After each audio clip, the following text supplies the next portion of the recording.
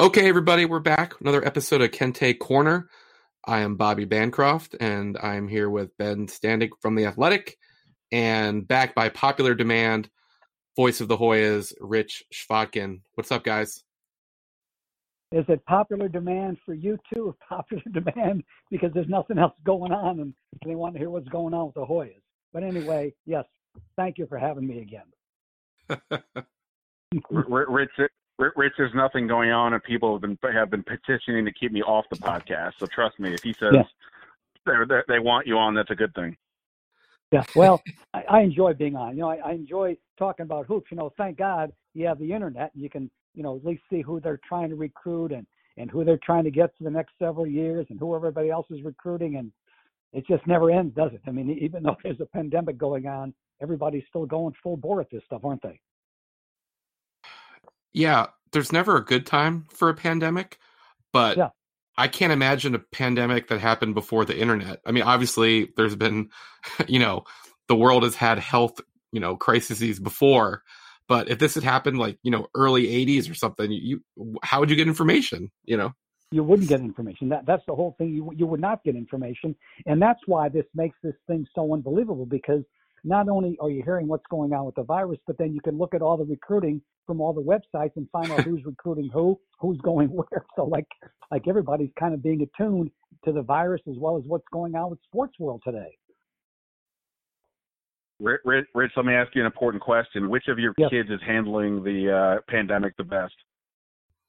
That's a very good question. I think Pam's handling it the best. She's down in Florida with my wife enjoying the beach. What else is there to do?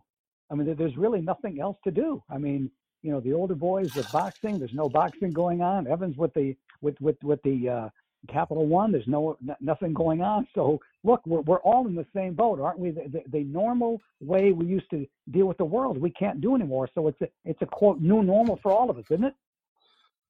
We're just stuck here and just hoping that the world's going to turn around in the next couple months and get back to some sense of normalcy. One day we can hope. Well, and that's where I think hearing Rich's voice is helping Hoya Nation return to normalcy. Yeah, it's going to be interesting. I hope there can be a voice, and I hope the voice will be able to broadcast during the regular season. Like I said the last time we had this, a lot of these teams are planning to have tournaments in November, tournaments in December. So it looks like their mindset is this thing is going to go. Now, they didn't talk about, fans and everything else, how it's going to operationalize, but they did talk about playing the games. And then you look at like the Florida coach and the Penn State coach and everybody talking about this classic at Barclays Center, saying this is going to be great for our fans to be in New York, and how much the Penn State alumni love being in New York, how the Florida alumni love to go to New York. Well, gentlemen, isn't the reality going on now that you're not going to have fans maybe at these arenas? So they're promoting this thing like you're going to have, 15,000 fans at these arenas, and they may be lucky to get nobody in the arena the way it's looking right now. So what kind of games are they going to have, gentlemen? Scrimmages. It's what it's going to be, basically, if they're allowed to play. And so to that point, Rich, and this is like the thing. Oh, sorry. This is the thing that I wonder is, so like just using Georgetown's schedule as an example. I think I'm right. They're supposed to be in the Wooden Classic this year with Duke, Kansas, UCLA, or something like that. UVA, Kansas, UCLA, Kansas, and Virginia, which is a tremendous field. Virginia, sorry. Good field. Yeah. So right, an amazing field. This is exactly the type of event that Bobby and I have been begging Georgetown to get involved in the first year or two when they bailed on that Nike Classic. Okay, great. This is what they want. Realistically, for me, I can't comprehend how that tournament happens if there's no fans. I know there's TV money, and I don't know anything about contracts and money and all that, but like it just seems unreasonable to think that you're going to have teams fly across the country for an event that's going to be with no fans. So to me, it's just stuff like that. If they want to talk themselves into playing a conference schedule where you can hypothetically drive around on a bus or play some local teams, I just can't see how you're flying across the country to play an event with no fans. Yeah, well, that's a realistic concern, isn't it? But then again, you have the one in Barclays a week later, 2 weeks later, around December, 13th, 15th, 19th, whatever it is, they're bringing teams in from Florida. They're bringing, Penn State, which is, that's a bus ride. But what about Florida? And they're telling me, come on up to the the New York City. People aren't going to be out if you're supposed to be social distancing. What are you going to tell the kids? Well, you can't go out tonight. Stay home in your room. So you're going to take the kids to New York for a great event, and you can't go anywhere. So I mean, all these things have to be sorted out. And don't forget, gentlemen, they only have about 5 months to go before they have to figure all this stuff out. And then then if you're going to do this, then you have to make hotel arrangements. You have to make airline arrangements, academic arrangements. All that stuff's got to be done. So this is going to be just wild. It's just going to be wild. That's why, when we first start doing this and I start looking at the 74-75 season my first year, it was so pure and so quiet. You don't have to worry about any of this stuff, just play the games and see what happens. So guys, assuming that there is a season, and I don't think the last couple minutes was a great endorsement for that thought. We recently found out that Georgetown and Notre Dame were going to get their series back underway. Yep. That's off the table. Now, Rich, I haven't been to all of the venues. Obviously, you have been to more venues than you can probably remember. Mm-hmm. If you were ranking, let's just throw Syracuse out because Georgetown still plays Syracuse and Connecticut's back, so we don't have to talk about them. But when you think of some of the places like Notre Dame, Louisville, Boston College, Miami, basically any of the schools that left, what would sort of be maybe like the top 3 places you missed just from traveling to the city or the actual arena and sort of the amenities for broadcasting? Like, do you have anything quick? Like, if you could just think. Don't forget, obviously Miami was a great trip because just where you are, in December and January, you're there, you're at South Beach. I mean, just the ambiance of Miami Beach, so no matter where you played, in that old Big East, I think Miami, anybody would say that's number one. I think the Carrier Dome obviously is a great venue, but Georgetown's still playing Syracuse. I thought Louisville is a great place to play. Just the way, you have the downtown Louisville area, you have the brand new arena, what is the Yum Yum Center, whatever it's called now. They keep switching the names, which is a great, 22,000 seat arena. And in fact, Georgetown wins there. They go to Louisville and win. I think Georgetown's record against Louisville and even on the road, I actually, my mom and I went to Georgetown played one of the last games at Freedom Hall. Yes. I think it was Austin Freeman. I think it was 2010 season. Yes. I haven't made it to the Yum Center, but Louisville is definitely a pretty good spot. And Georgetown's record against Louisville was pretty impressive for a team that was kind of always ranked in the top 5. Oh, absolutely. They did very well on the road in Louisville. Absolutely. And then another great venue is Boston College. I mean, even though the I knew you were going to say that. Was not, because of Boston, because you get a chance to be in Boston. So those kinds of trips were people look forward to those things. Even though it was in the dead of winter, you have a chance to be in downtown Boston and just to enjoy, the great Northeast. So, I think everybody who was involved with the old Big East misses those kinds of venues. Now you have Providence, and of course you have Seton Hall, and those venues, there's nothing that really lights your fire when you think of those places. But the old Big East was what it was. It was great games and great venues, I think we all miss it. I think selfishly, when you actually think about it, I miss, even though Virginia Tech was only in the league for basketball for it seemed like a minute. I think Georgetown only played them 4 times. Selfishly, Virginia Tech would be a good spot because it's pretty, it's not just, a hop, skip, and a jump away, but it is doable as a road trip. Rutgers, West Virginia. Am I forgetting any? Oh, and Pitt. And Pitt, Well, let me tell you what. I mean, West Virginia, in all fairness, okay, you could leave that trip, okay? I mean, Pitt was a nice town. I mean, Pittsburgh is a decent town, and they have a nice arena, especially the new Peterson Center. The old Fitzgerald was kind of a horrible place to play. And, in fact, Ewing lost there by 1 point. on that Saturday afternoon. It was maybe it was a Monday night game, but whatever it was, we lost at the Pete. We lost at Fitzgerald, then beat them at the Pete. You remember when I think that was Thompson's first year, JT3's first year. We went up and beat Pittsburgh in his first Big East game. Yeah. Yeah, those were great venues and great memories.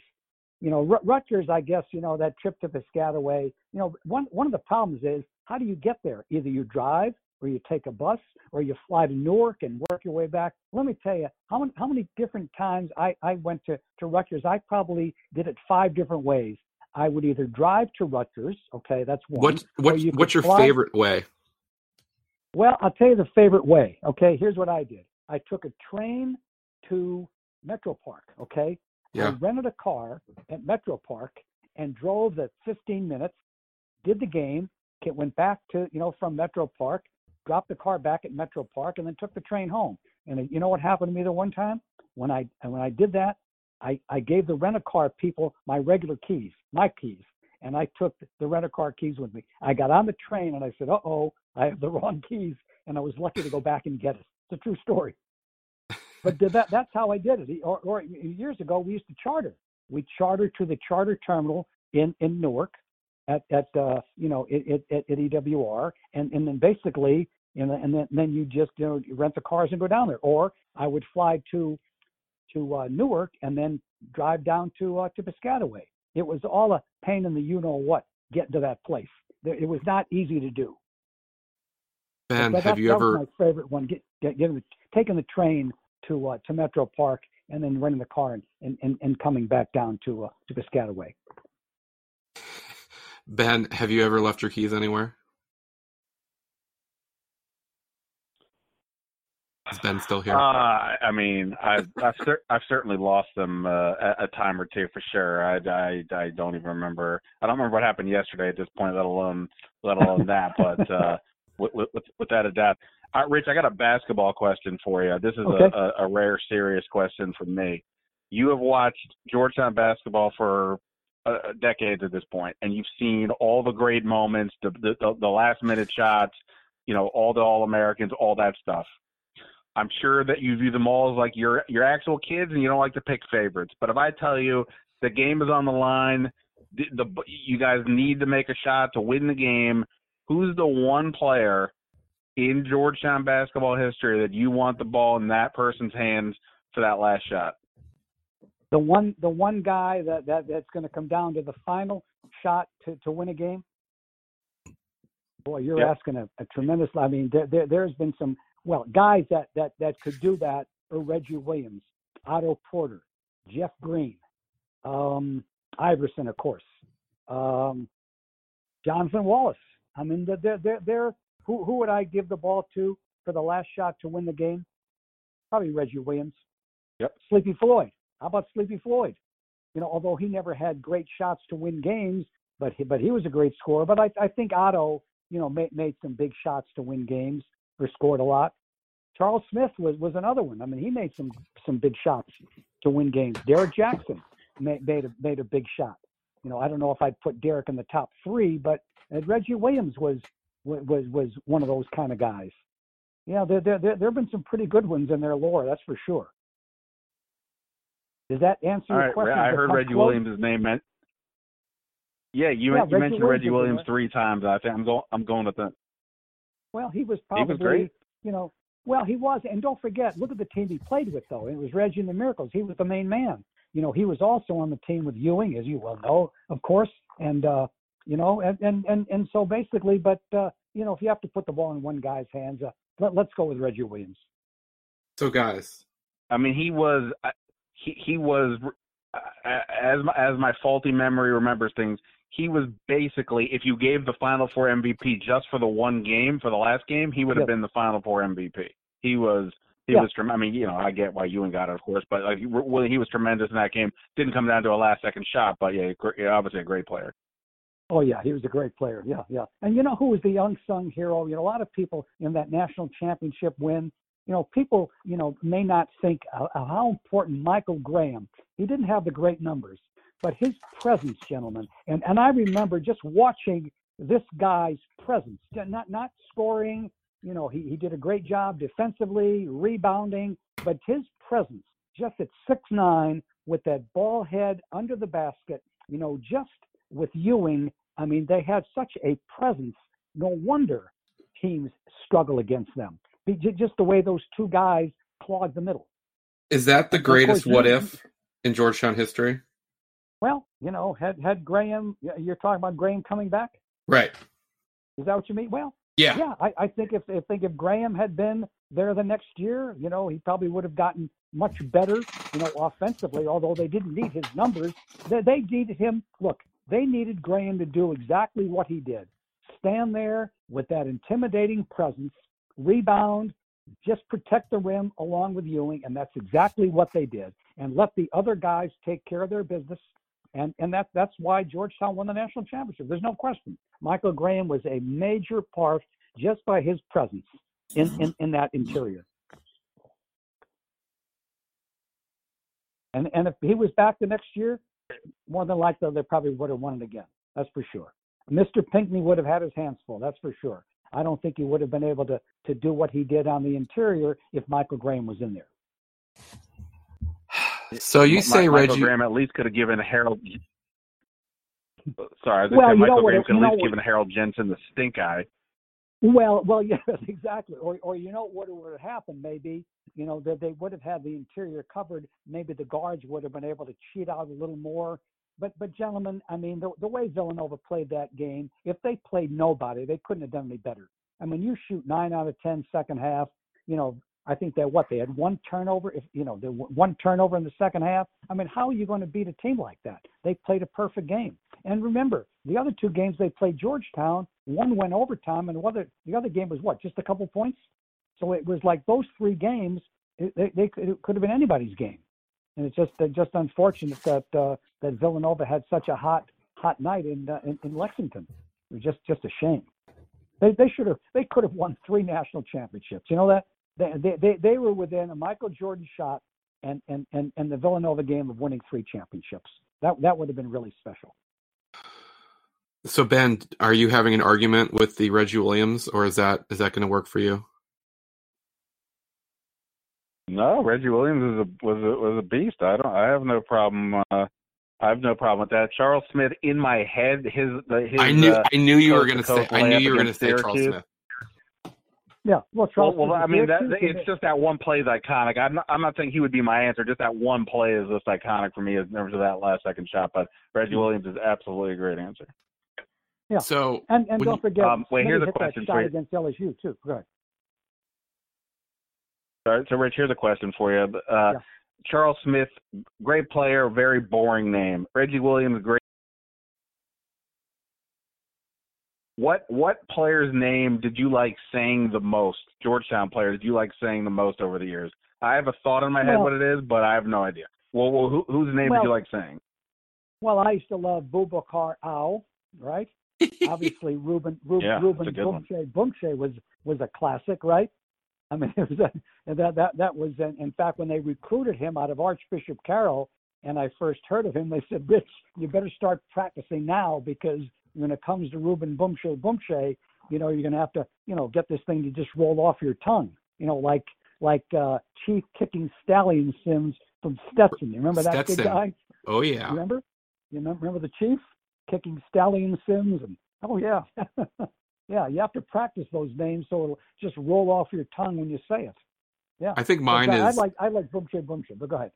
I think mine is Devontae Smith Rivera. Devontae Smith Rivera is another good one. Oh yeah. Oh yeah. Yeah.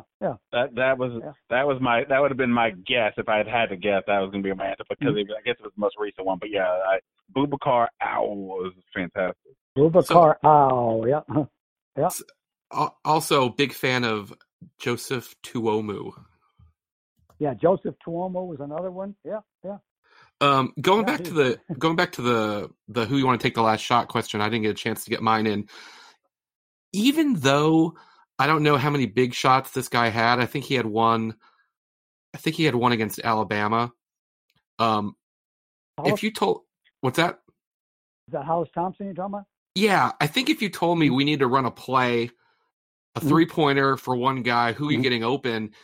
Obviously John Wallace has that shot to get Georgetown in the Final Four. For me, I just feel like I want to run it for Hollis. Yeah, well, Hollis made that big shot against Alabama. Yeah, I mean he was very capable of a game-winning shot like that. Absolutely, he had great range. Sure. Yeah. Exactly. I mean, that's the one game that Hollis was famous for. Was that win against Alabama on the road.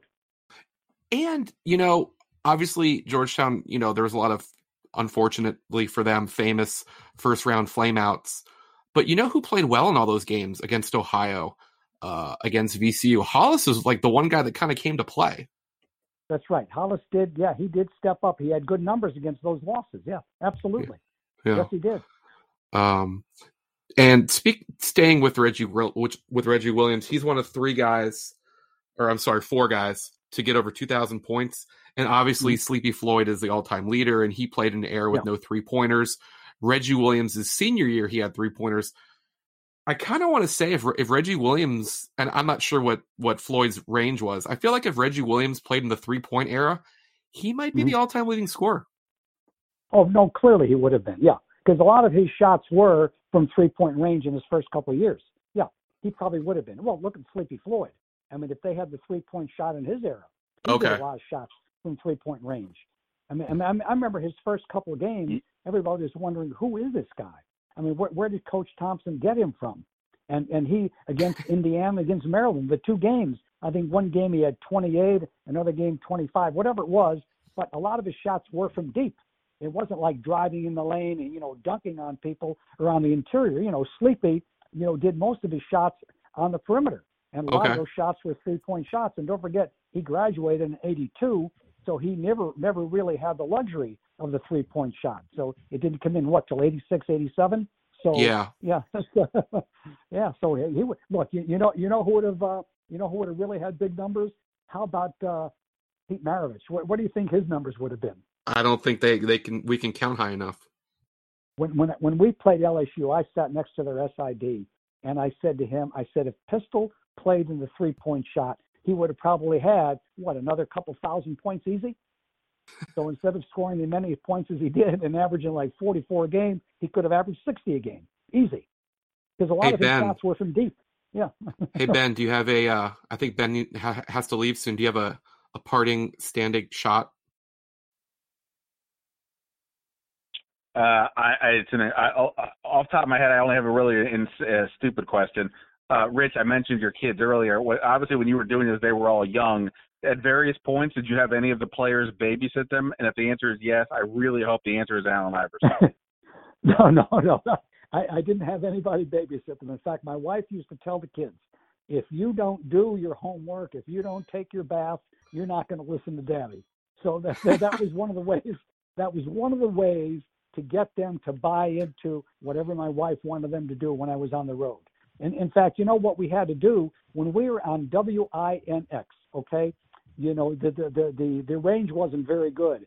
So what Pat Malley would do, he would rig up where we would call an 800 number into the studio and patch in, so we could have speaker phones in the house and get the broadcast like it was right there from the studio. It was just fascinating.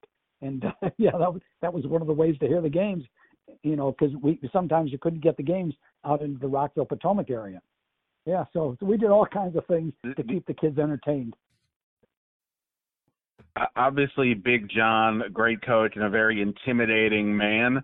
I'm sure there were times where, for whatever the reason, whether maybe it wasn't at a game, but somewhere your kids are around. Do you ever recall anything where Big John is there and you've got these little kids and he's dealing with them, or or even if it's not him, somebody else, and a moment where you saw a different side of somebody because your kids are there and it kind of gives them an opportunity to sort of show a different side of themselves?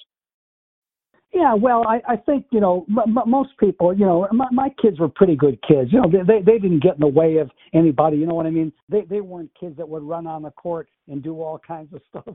I remember one time, I took Evan and Lauren to some trip, and the late Bill Shapland, he said to me, the kids were like, down on the court, and he said, Rich, lose the kids.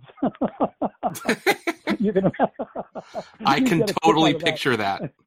You could say, he said, Rich. Yes, I can imagine that. Away. But he did it in an endearing way. I mean, he really, he didn't do it like in a condescending way, like, get rid of your kids, store them up, in a back closet somewhere. He just said, and if you know Bill and you just know the way he said things, you understood. He just didn't want the kids to be on the court. He basically didn't want them to get hurt. This was well before a game. But yeah, that's the way. But I used to, enjoy having the kids come, and as you well know, Evan did my stats for years. I mean, he did that color-coded thing that was absolutely amazing. I mean, I could not believe the way he set that thing up. And, for me, not the most technologically sound human being, to be able to watch that computer and everything color-coded so you can see the 2-point shots, the 3-point shots, the runs and everything. It's just fascinating. So sometimes it's good to have your kids around. Awesome. Hey, actually, I do have one more question, Bobby, if you'll indulge me. We talked earlier about these games, these travel games, and the yes. the challenges that would come. And I keep wondering, and there's so many moving parts. Just simply the idea of safety will be a big issue. But from a schedule standpoint, there's so many moving parts if they do have to cancel games. Bobby and I talked about this, I think, the other day off the record. This would be like an obvious situation for everybody to figure out ways to play the teams in your local area. That way you don't have to travel and things like that, if in fact there's going to be a season. So locally, we've had this BB&T tournament in the past, and obviously it's kind of gone away now in the last couple of years. And there's always been this clamor to have an event of the local teams. Let's just say, Rich, that you were the czar of local college basketball. We could work it out that, like, somewhere, Capital One or wherever, we could have an event where Georgetown is there and Maryland is there and maybe GW and Mason and AU and Howard and what have you. I guess, one, do you think, would that be something you're interested in? Two, do you think people will still care about that, or have we reached a point where it's just been too long and it's not what it was 10, 20 years ago, where that type of event really might have captured people's thoughts? Well, I think maybe 3 years ago it still would have been viable, but now when you're playing 20 league games and you're basically, the Big East is what it is with the rivalries all set up, I don't think they see a reason or a time slot to even do that. See, years ago the BBT was kind of a marquee event in Washington. You remember the great teams they used to bring in? Yeah. And in fact, I used to love going to that event. But now the way the way the schedules are, Maryland has the Big Ten, and they're playing a couple of games in December now. So, that event, which was played the first week of December, people are starting to think about their league games. Just after Thanksgiving, they're starting to get into the league stuff now. And I think that's kind of affected the ability to have tournaments like that, where you have, just local games like the BB&T. I used to really like the BB&T. You get a chance to see GW, get a chance to see, Georgetown when they did play in it. And of course, I think one time, wasn't Howard in there one year? But maybe they weren't. But anyway, I don't think you're going to see that in the future. And it's a shame. I thought it was a great thing for the children's charities. I thought Pete Tilley did a great job, and Pete Tilley did a really good job in getting the people energized. It was a worthy cause. It's just a shame that thing disbanded. Well, what's a worthy cause of this podcast? I appreciate you guys letting me chat. By the way, Bobby, I'm going to spring this on you. If Rich is going to come back, I think it's without question we need to have this long discussed one-on-one, mano-a-mano trivia battle, Georgetown trivia, Rich Fodkin against Bobby Bancroft. I know I want this. The people want this. It's been on display tonight. You're both popping out stats and random dates. If you guys plan it, you pick the date. I will make the questions. I'm in. You guys have to decide. You guys can discuss amongst yourselves when I leave because I got to go. But I appreciate it. I'll talk to you guys soon. Yeah, Ben, always a pleasure. Bobby, that would be fun. Georgetown trivia. Let's. Again, I'm pushing 75 years old. My brain's still working, but I remember a lot of trivia for Georgetown basketball. It'd be interesting to see.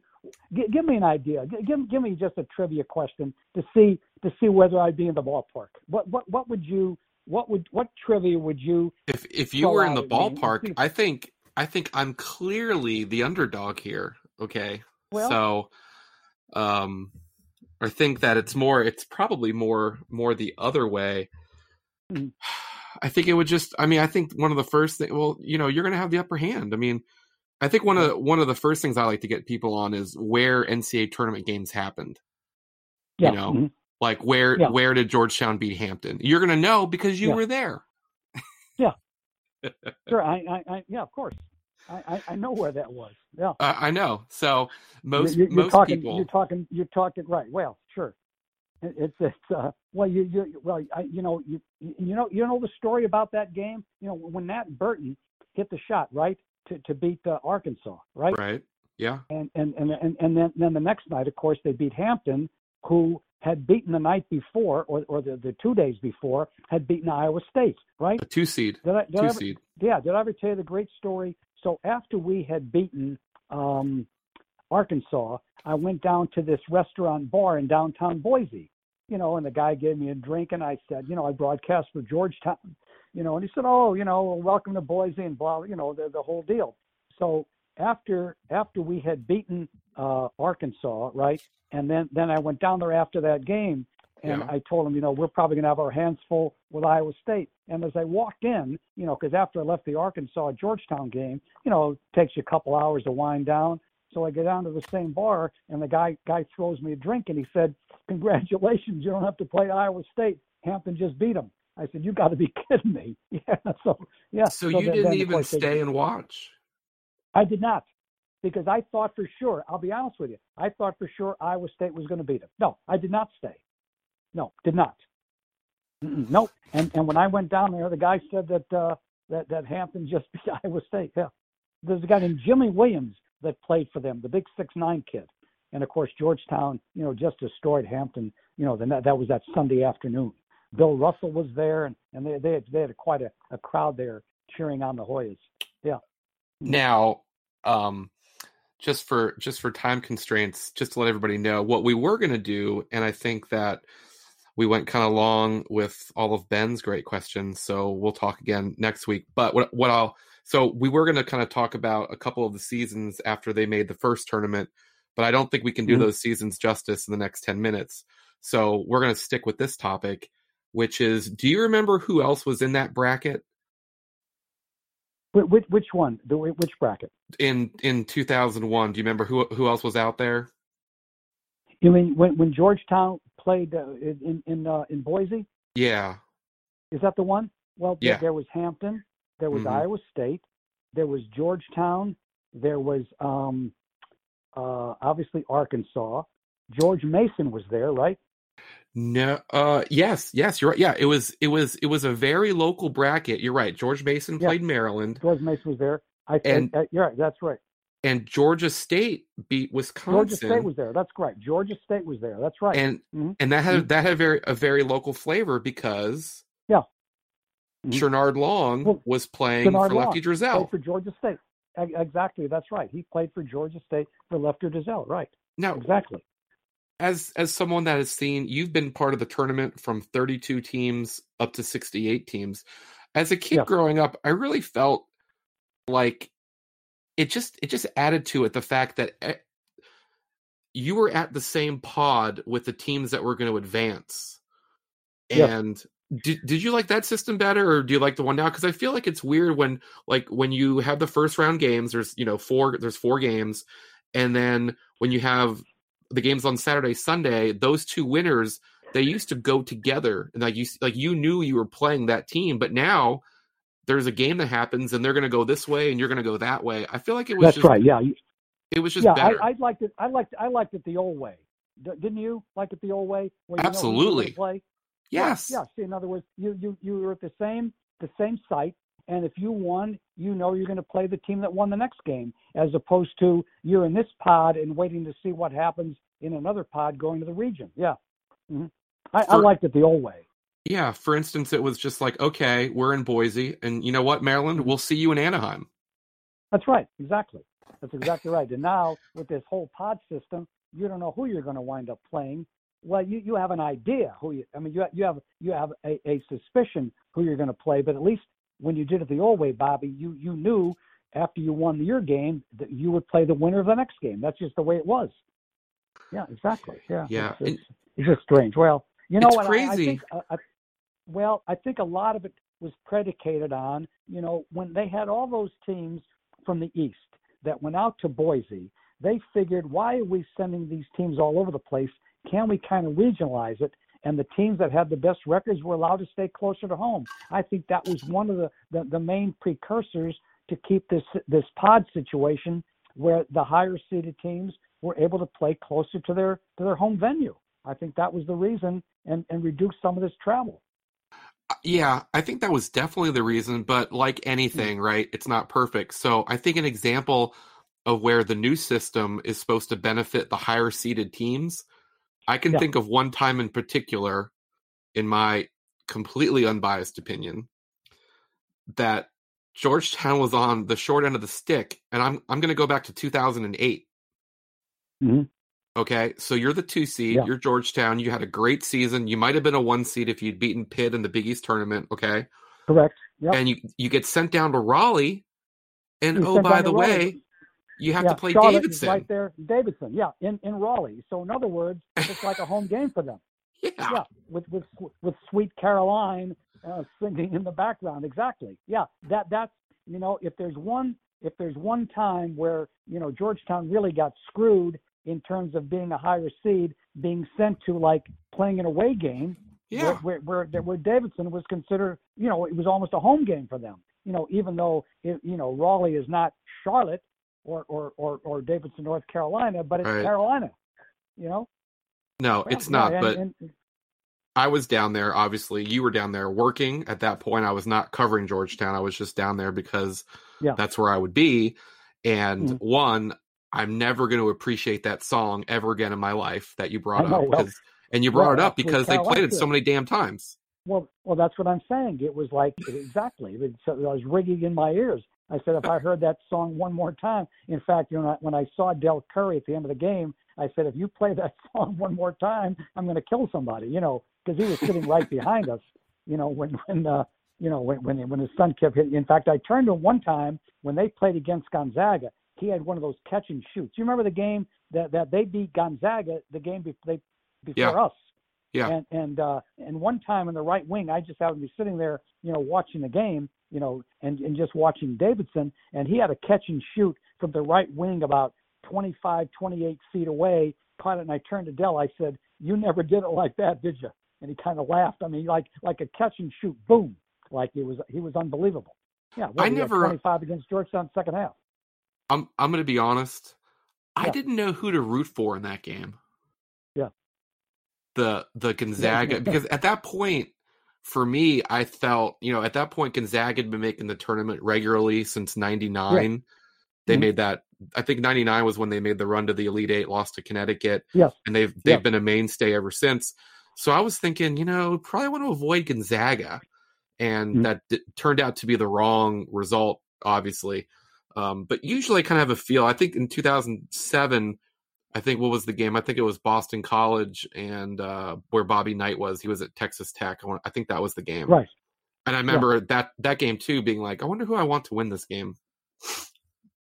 Yeah, well, a lot of times, I think if Georgetown had their preference, they obviously they would have rather seen Gonzaga and get away from Steph Curry. But I was really rooting for Davidson for this reason. I thought Gonzaga was a pretty darn good team.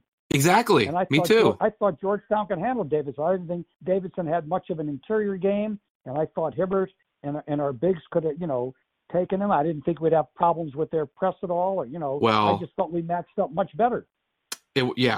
I unfortunately have that box score kind of like just ingrained in my brain, and I don't think you're ever going to see a team shoot like six. I think Georgetown shot 63% that day and they lost. And I just don't. Yeah. I don't. Between the free throw disparity was ridiculous. As we know, Hibbert got in foul trouble and Macklin missed a bunch of free throws, and like you said, the turnovers. But Davidson had no business being able to play a home game as the 10 seed in the NCAA tournament. There's just they had no business. Yeah. They should have never sent them to Raleigh. Right. I agree. Yeah. These are the things that you look back, Bobby, and you say, had Davidson been sent elsewhere, Georgetown could have been playing for the national championship again. Absolutely. It was just one of those flukes. Yeah, because they were every bit as good. Even though Jeff Green was gone, that 2008 team was pretty darn good. It was. Freeman came in right away and proved to be a stud. Chris Wright came back late. Yeah. Well, Rich, you look back at those games, Bobby, and you say, what if? And that was all in a way decided by the NCAA committee, the way they paired that stuff up. Now, sure, should Georgetown have beaten Davidson? Well, absolutely. Yeah. Right. But still, it's Davidson. Partly the reason why Davidson won was they played it was like a home game for them, and the Sweet Caroline got them going. Yeah. They started hitting a couple of those shots in the second half. They got the momentum going because of the hometown crowd. Had they played at a neutral site, I don't think the crowd would have been like that. They would. So it could have been a whole different ballgame.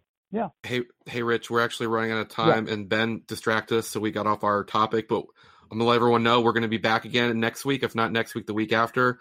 Rich, I want to thank you again, and we'll see you soon. Bobby, always a pleasure. Keep up the great work. All right. Thank you.